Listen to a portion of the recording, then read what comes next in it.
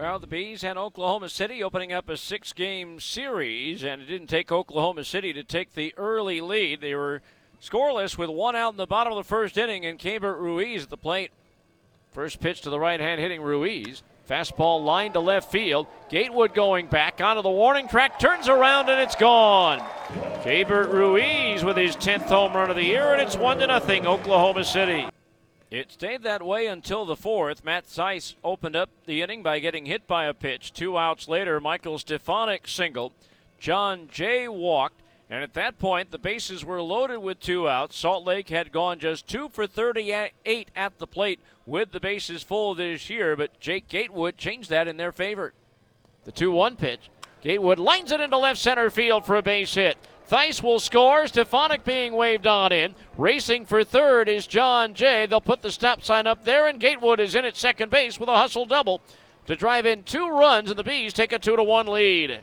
And they weren't done because the next batter was Preston Palmeiro.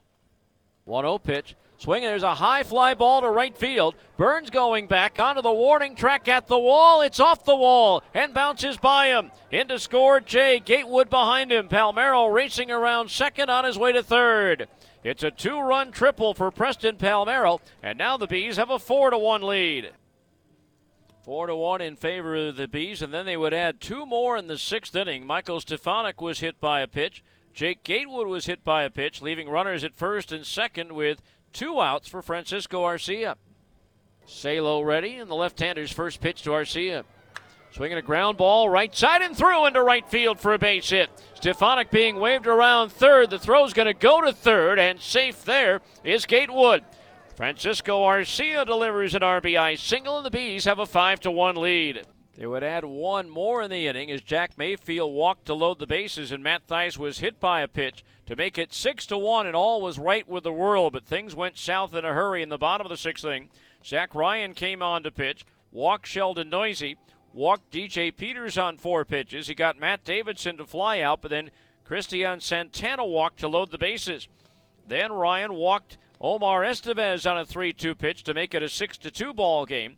That would be all for Ryan. Austin Warren came on. Elliot Soto hit a bouncing ball to third that Jose Rojas bobbled. They ruled it a hit. Should have been an error, and that brought in a run to make it 6-3. Then Andy Burns walked on 4 straight pitches to make it a 6-4 ball game. The Dodgers trail by only 2 with the bases still loaded with 1 out for Keibert Ruiz. The 3-2 pitch to Ruiz. Swinging a high drive to deep right. If it stays fair, it's gone, and it is gone. A grand slam. And so a grand slam at that point made it an 8-6 lead for Oklahoma City. With 2 outs, Sheldon Noisy singled.